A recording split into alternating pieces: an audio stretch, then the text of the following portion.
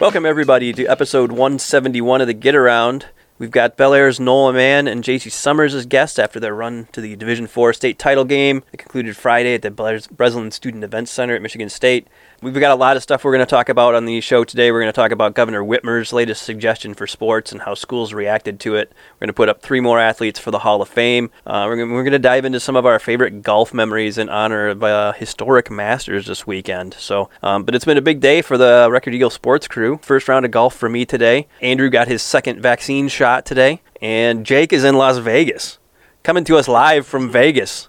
Coming from Vegas, baby. On a more serious note, Andrew's nominated for the Associated Press's Rising Star Award. There's only 4 of those in the state of Michigan, like 4 awards, and we got some good work going on at the Record Eagle. Life is pretty good, you know. First off, we're going to get you fed. This week's winner of 2 free Jimmy John's sandwiches is Kristen Hochwater Huttinga of McBain for interacting with the podcast on Facebook. Remember to share, like, or comment for a chance to win 2 sandwiches each week, courtesy of Jimmy John's and the Get Around. The Get Around is sponsored by Jimmy John's with 2 locations in Traverse City, Freaky Fresh, Freaky Fast, Jimmy John's, Freak Yeah. Let's put our finger on the heartbeat of the sports world with the pulse. Obviously, the big thing was Bellaire going to the state finals in Division IV. You guys covered a lot of that. Inadvertently, I had to cover some of it at the last minute on Friday, but you guys did most of the heavy lifting on the regionals and quarterfinals, semifinals, all that. So, what are your thoughts on this run and how historic it was for the town of Bellaire and the girls basketball program? Well, they had to go through 2 overtime wins to get to this point. I mean, they beat Leland in overtime. Olivia Lowe was just on fire that game. That's when they didn't have Katie Decker and Jacey Summers, but Jacey comes back. They beat Saginaw, which is was the number 2 team in the state. I honestly thought that was their most impressive win of the postseason. It was a really low-scoring game.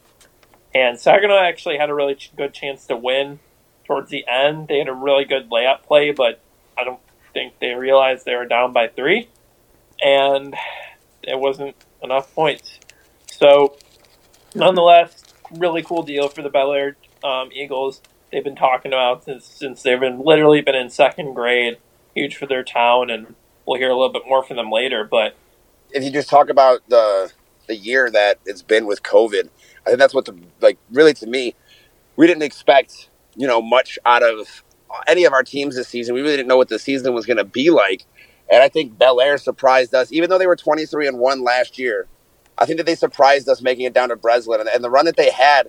Like you said, they beat some really good teams. And in that semifinal, they dominated in that semifinal at Van Andel. They won by almost 20 points. It was 49-28. And then, obviously, they got a little shellacked in the final. But getting down there for the first time in school history is so big. And when we talk to them and you hear about it, they had a little parade going out of town. And I think the biggest thing is, and you'll hear from the girls too, is they really did a good job of inspiring the youth out in Bellaire and really bringing the community together from the very young ages all the way up to the high school girls. They told us how much all the little kids are asking questions and, exactly how excited they all got to go down there, even just be at the parade to kind of experience that with the girls. And I think that does more for the program and for the community than anybody will ever know. Let's not get too deep into the Bellaire because we're going to have an in-depth talk with JC and Noel here coming up. So we had a bunch of other teams that got to the quarterfinals. Glen Lake girls, McBain boys, Frankfurt boys. All those teams obviously lost in the quarterfinals. I tell you, the one thing that I noticed is I covered that Glen Lake game where they lost to Calumet in the quarters, and then I stayed afterwards for the Portland Escanaba game, which was a Division II, and Portland ended up going on and winning the state championship. But right after that game, I think I texted you guys, and I said, Glen Lake beats that team by 20 or 30. And then they went on and won the state championship. So I think I'm going to declare Glen Lake the honorary Division II state champions. Because I just think that game wouldn't even been a game. I think they would have just run away with it against Portland. Haley Helling told me that that Calumet team they faced was pretty much matchup nightmare. They were going to be the exact copies of them. They were carbon copies. I mean, it was weird how similar that Calumet team was to Glen Lake. I mean, they pressed a lot too, like Glen Lake does, and some of the half court trap. They had like 3 6-foot tall girls like Glen Lake does, and one of them comes off the bench. and a bunch of other good guards along with it. The lineups were the same, and the strategy was almost the same. James, I know you've been following McBain pretty hard this year. What did they do this year that was different from the last? I mean, they've been number one up there for a while. Yeah, they were ranked number 1 in the state. Iron Mountain, who was ranked number 3 and had already knocked off number 2 coming into that game.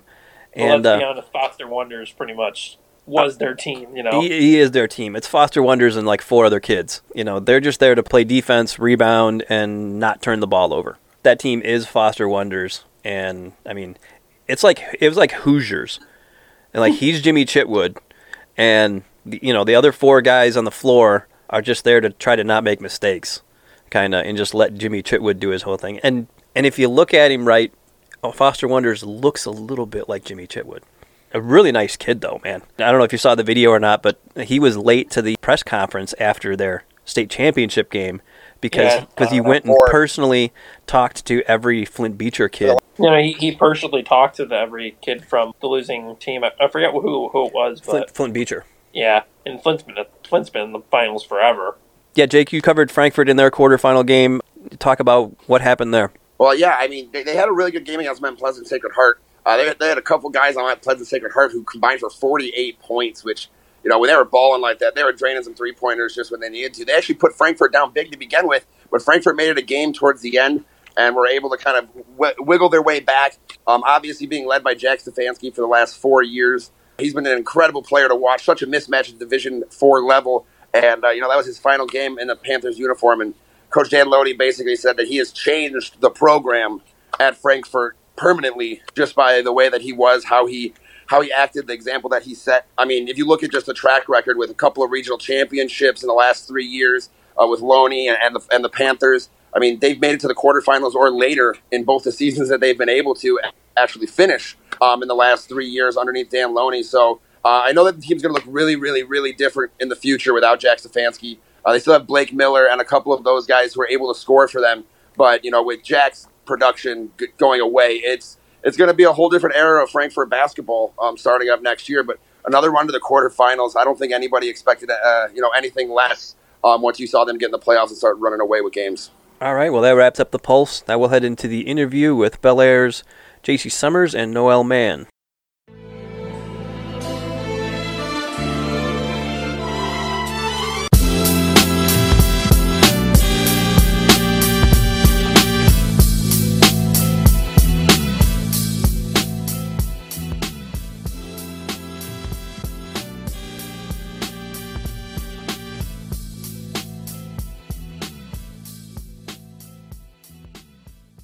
The Get Around podcast is very happy to welcome in Bellaire senior point guard Noel Mann and center Jacey Summers. Welcome, ladies.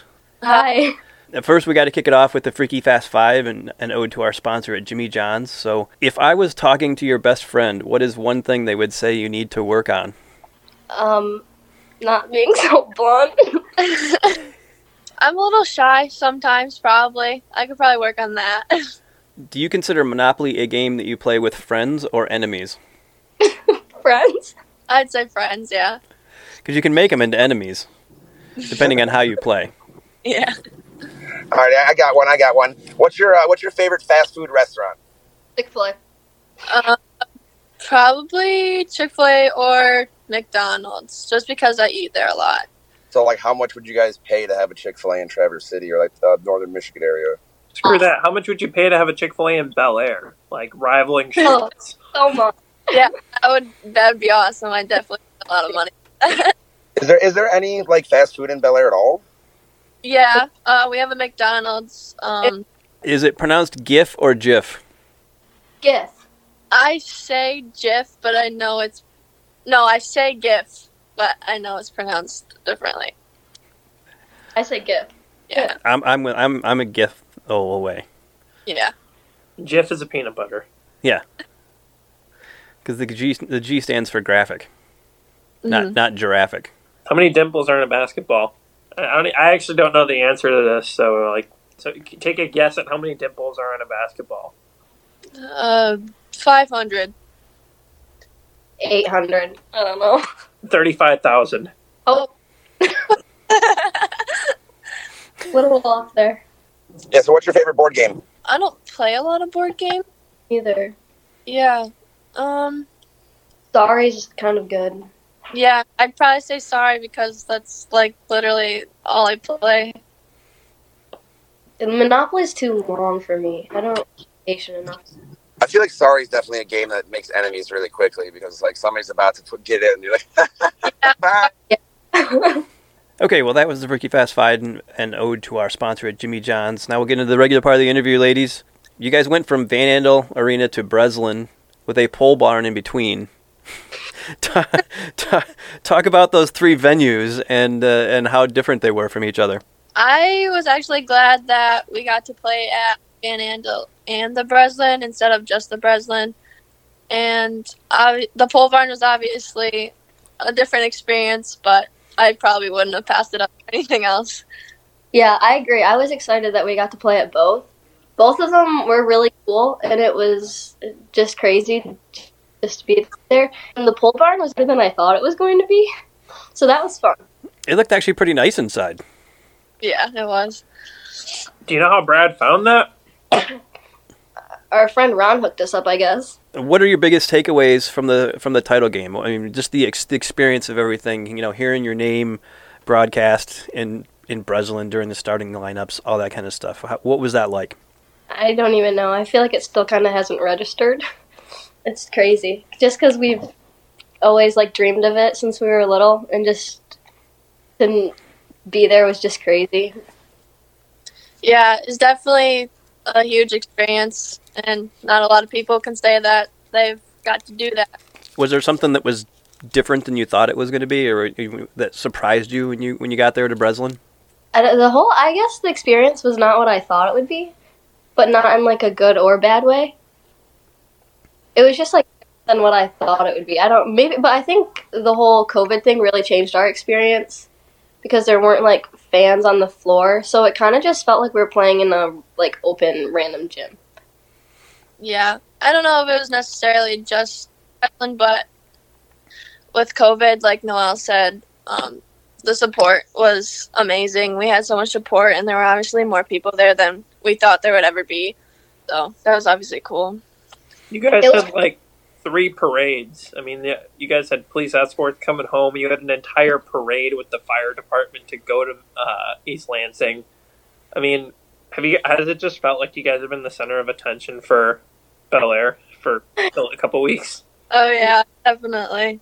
Everywhere we go, it's like someone's talking to me. I went to literally the chiropractor in Elk Rapids, and some people I don't even know were like, "Oh my gosh, you played at the Breslin. We were cheering for you." I was like, "Thank you." I have no clue who they were, but it's just like even all the towns around to support us too. So you guys are getting bigger than Joe Short. Yeah.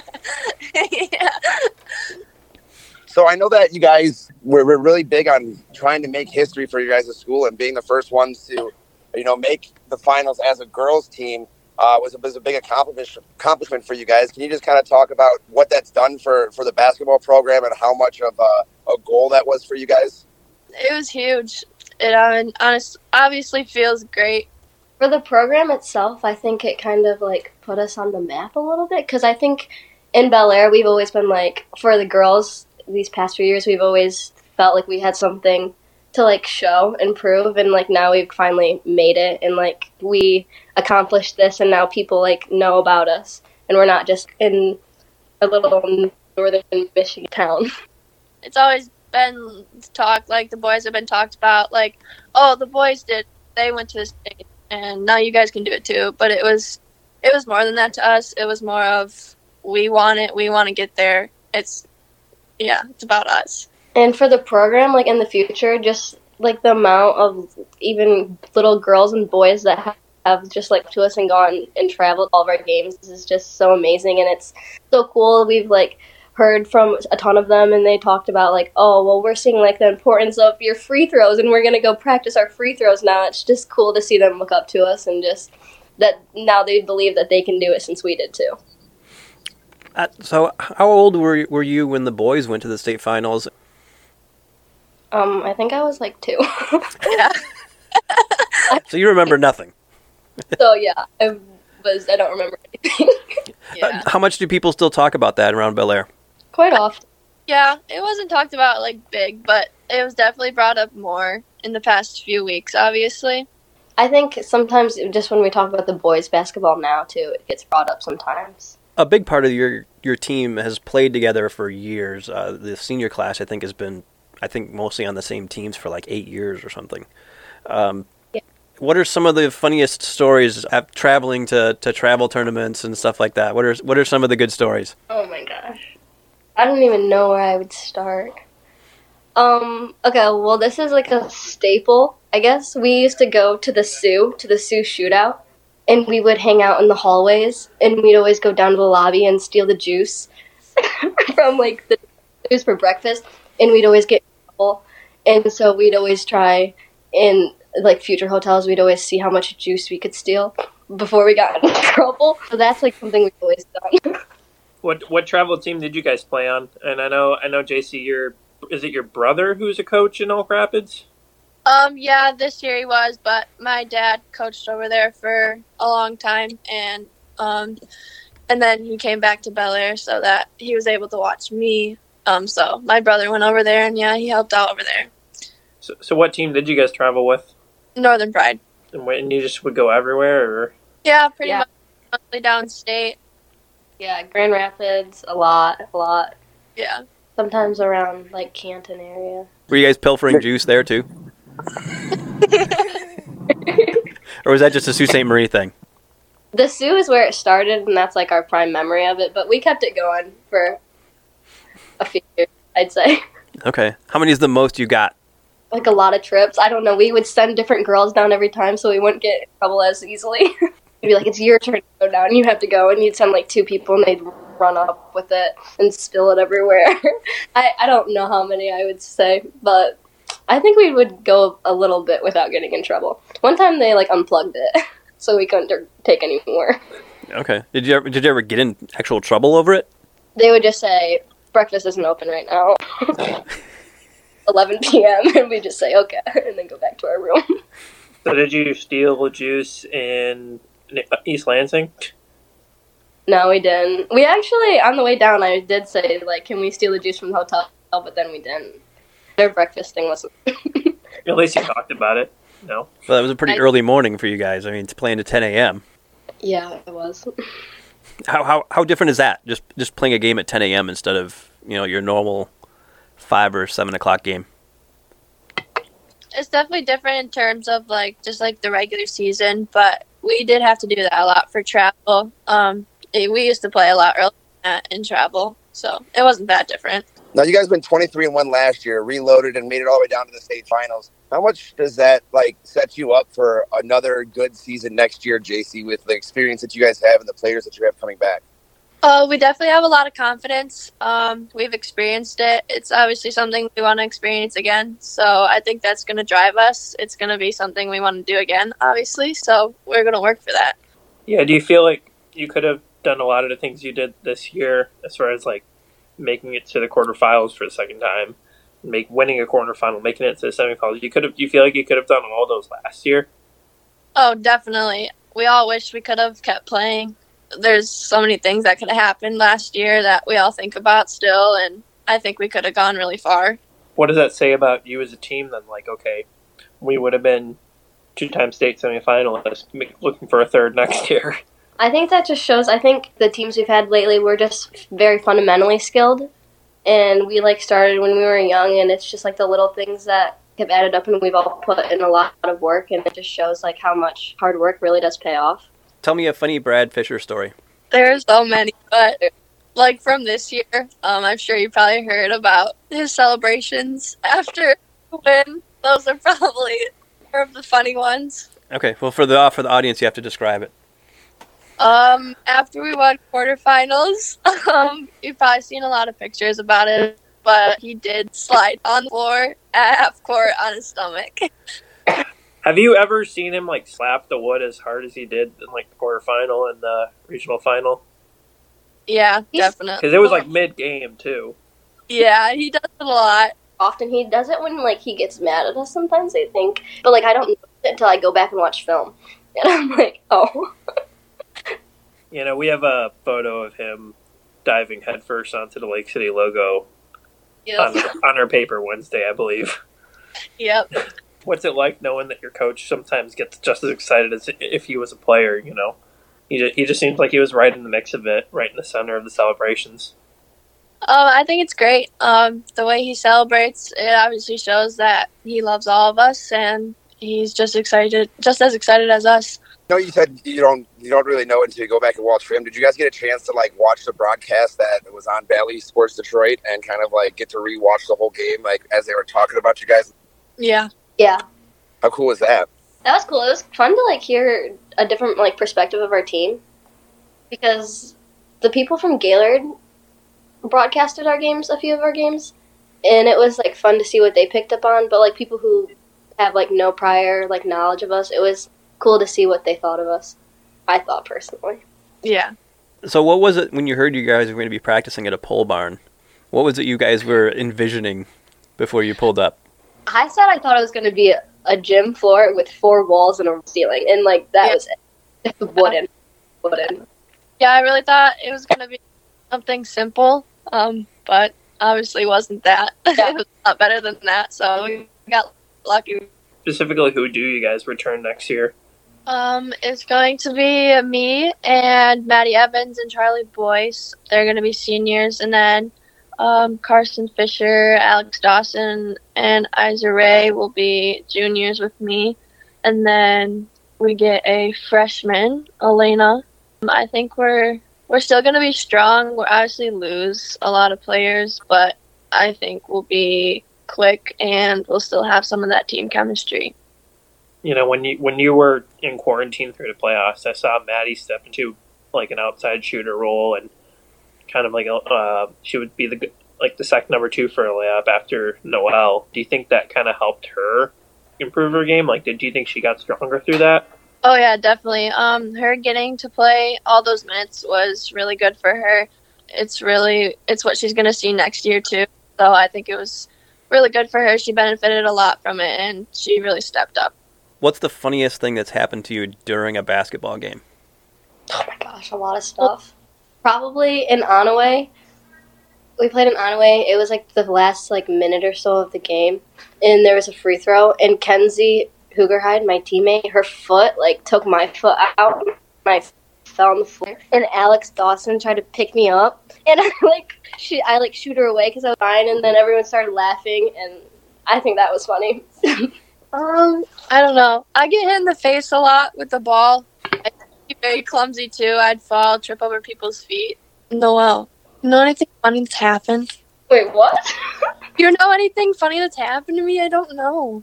No, but I have a video of us from last year playing Joburg, and you fell on me. Oh yeah. I bumped into teammates a lot. I can't think of anything specific that's happened to you. I feel like you just fall sometimes. Yeah. Is that from just being tall? Yeah, I feel like my feet get in the way of me sometimes. Thank you, ladies, for visiting with us. It was great covering you guys all this season, and congratulations on making it to the state championship game in Division 4. It's a great season around here for everybody to follow. Thank you.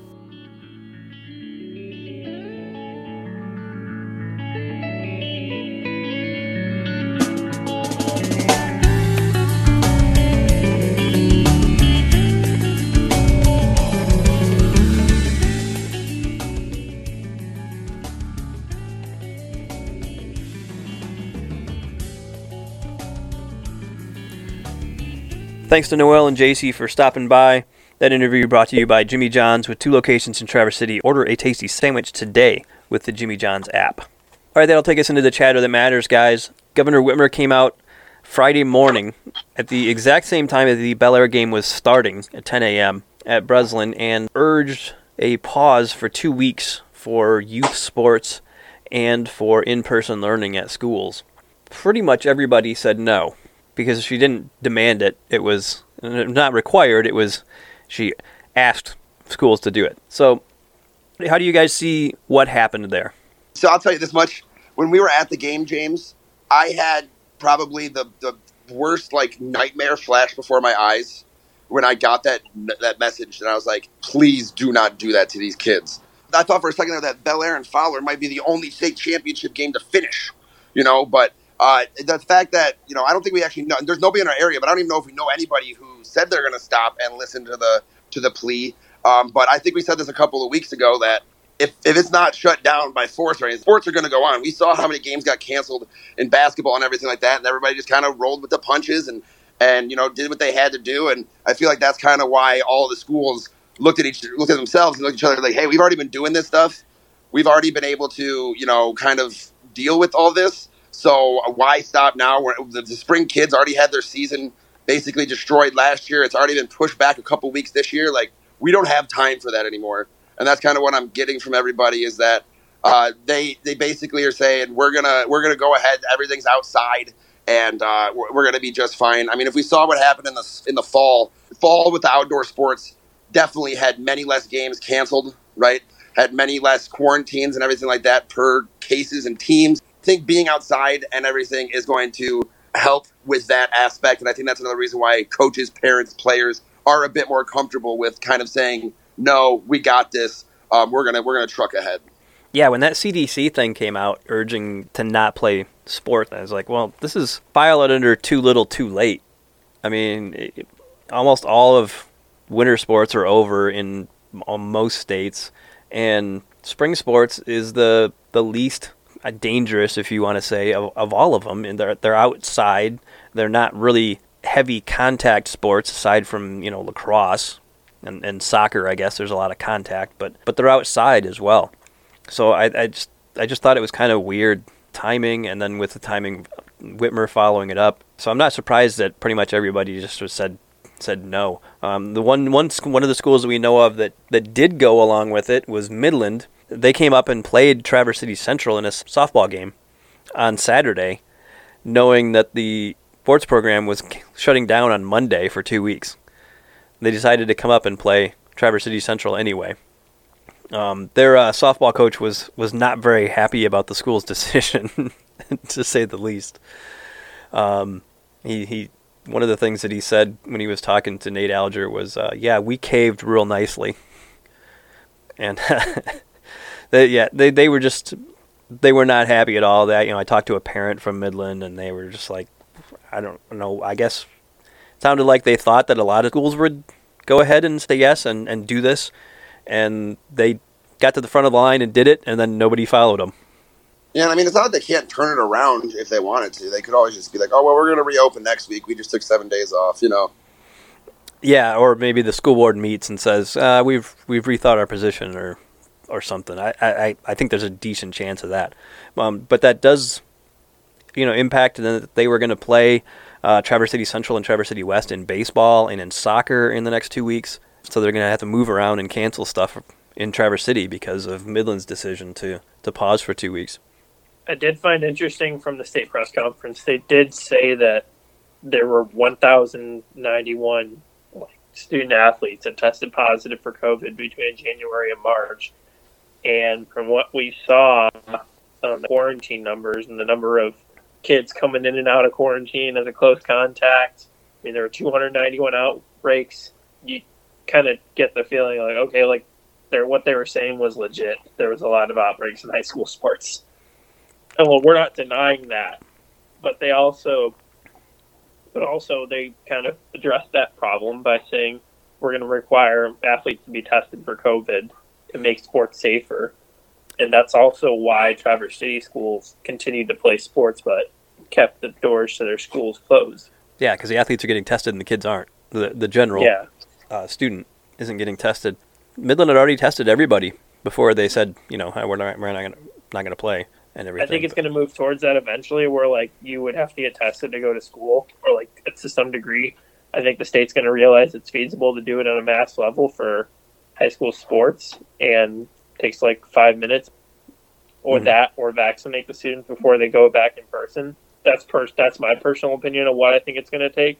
And we saw at the Final Four in boys and girls basketball, I mean, you've got 8 semifinal games and then 4 final games in each. So that's 24 games. Only one of those games did not get played because they required testing of everybody that was down at the Final Four. So only one of those 24 games did not get played. Do you guys think that, I know Midland's being looked at as, one of the bad guys for closing sports, and there's a couple of others downstate. I think Grand Ledge is one of them.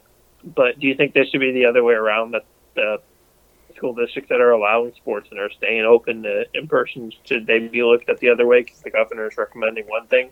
It just seemed weird that, that the schools that are following the recommendations are the ones parents are saying that they're not doing the right thing, Yeah, it does seem odd. I mean, I get why Midland did it, because Midland was identified as one of the biggest increases, I think it was, in COVID cases in the country. Yeah, but so was Otsego County, and then you see Gaylord School District open. Yeah, and like Mount Pleasant, I think, was number 1 in that. Midland was number 2. 8 of the top 10. This is from a New York Times article. 8 of the top 10 in the United States were from Michigan. So Midland had been in the news for having pretty bad numbers recently. So I get it to an extent why they would do it and why they would maybe think that other schools would follow. I'm going to end with what the GOP's argument has been all along with this, is that at the state level you make your recommendations and tell people what you think that people should do. But this is a disease that should be managed at the local level. And they got their wish. There's going to be school districts that are making individual decisions based on the data they have and consulting with the health departments. And Republicans have been asking for this for probably a year in Michigan's COVID-19 response. And that's exactly how Senate Majority Leader Mike Shirkey responded to that on Friday. I mean, I don't know that I necessarily agree with that. I think that you should have a more unified response. I would have preferred to see one unified federal response rather than 50 individual state responses. And then now you're going to take it down to a county level too.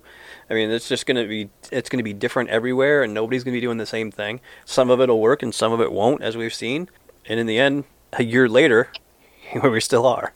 We'll see how Michigan's third wave progresses, I guess we'll call it. Yeah, hopefully it gets better. But for now, play ball. So that finishes up the Chatter That Matters, sponsored by Jimmy John's with 2 locations in Traverse City. Jimmy John's spends 6 hours slicing and baking every day to make you a 30-second sandwich. Freaky fresh, freaky fast, Jimmy John's, freak yeah. That'll take us into the Hall of Fame, gents. We got 3 softball players, all softball players this week, vying for the most exclusive club in northern Michigan. Jake, kick us off. I have to put up Avery Parker from Gaylord. Last week, she burst onto the softball scene, a freshman Blue Devil, throwing a perfect game from the circle in her first game with Gaylord. 4 perfect innings, and they swept the team on out of there. But, I mean, talk about making a first impression on anybody who pays attention to softball here in northern Michigan. Andrew? I think that was like the first softball game, too. That was one of the very first ones, yeah. And she, it was our first prep roundup of spring, and she throws a perfect game. Andrew, who do you got? Kenzie Bromley, Petoskey sophomore, hit two home runs in a doubleheader against Traverse City St. Francis. The Glads won the doubleheader, but Bromley just had the day. She definitely did have a day. I don't know if she had the day, though, in that doubleheader, though, because I got the St. Francis end of that. Okay, go for it. Leah Simetz, a freshman, another freshman, all underclassmen coming through, man. We got some good softball players coming up. But Simetz had a big debut. She got the win and struck out 11 and hit a home run in her first game against a bigger school in Petoskey. And then in the second game of the doubleheader, which St. Francis also win, she hits 2 more home runs. Bonus nominee, Anna Kate Smith from Charlevoix. Hat trick, 2 points in a win over, I think it was Boyne City. I'm going for Parker with a perfect game in her debut. I can't get over that. That's got to scare everybody. Yeah, and she's followed it up with some pretty good games since then, too. And been a pretty good hitter for Gaylord as well. So I think Gaylord's a team to look out for in the Big North Conference this season. I guess I'll vote for Parker, too. I mean, perfect game in the first game. I mean, Simetz had just about, 11 Ks and a win and 3 home runs. That's pretty darn impressive, too. But a perfect game in your first game as a freshman is pretty remarkable. Yeah, I have to give it to Avery Parker. That's almost a given there. Mm-hmm. A pretty good basketball player, too, for Gaylord. They're their best player as a freshman this year. Congrats there, Avery, to getting into the most exclusive club in northern Michigan. And with that, we will move on to our last segment, the trifecta. Gents, this weekend we had a historic Masters won by the by a Japanese man for the first time, Hideki Matsuyama. Big hitter, the Yama. I had to use that. I almost wanted to use that as a headline for the e-edition, in Monday's e-edition, but I figured somebody would get mad at me for it, but I'm going to throw it in here in the podcast anyway. In honor of the Masters, we are just going to talk about some of our favorite and least favorite moments in our own personal golfing experiences. Every time I touch a driver is embarrassing for me. You had that one time, though, when you got one and yoked it, like 250. Yeah, no, we were at Antrim Dells. One time. I was playing pretty well. Like, I started to understand the game of golf, and it went straight. I think I got a little fade on it, too, and we tracked it, and I think it went 250 to 270 yards, so there's that. I don't think I've ever hit a drive 270 or probably even 250. Like, I'm not a big hitter. You were not having a good day on golf, James. And not that day. No, that was the day that I had the meltdown. Yeah. I ruined a club that day. I don't know if it was because I was playing well and you weren't, and usually the other way around. No, I usually don't care what other people are doing. I'm just focused on my game, kind of. Not like a selfish thing. I don't care. I can't control what you do. Yeah. I can control what I do, though, and I was making the same mistake over and over and over again, which is what just infuriates me, and I just lost it. I've played that course twice, and I've been horrible both times. There's been several times now, and I mean, we're talking about extremely close to actually hitting and killing somebody with a golf ball. I usually yoke it way farther than I think I can, or like I'm like, oh, no way I'll ever hit him, and then it goes up. One of my more embarrassing ones, it was we were on a golf trip, actually. There was like, 16 of us down there, so like whatever, it was like four groups in a row.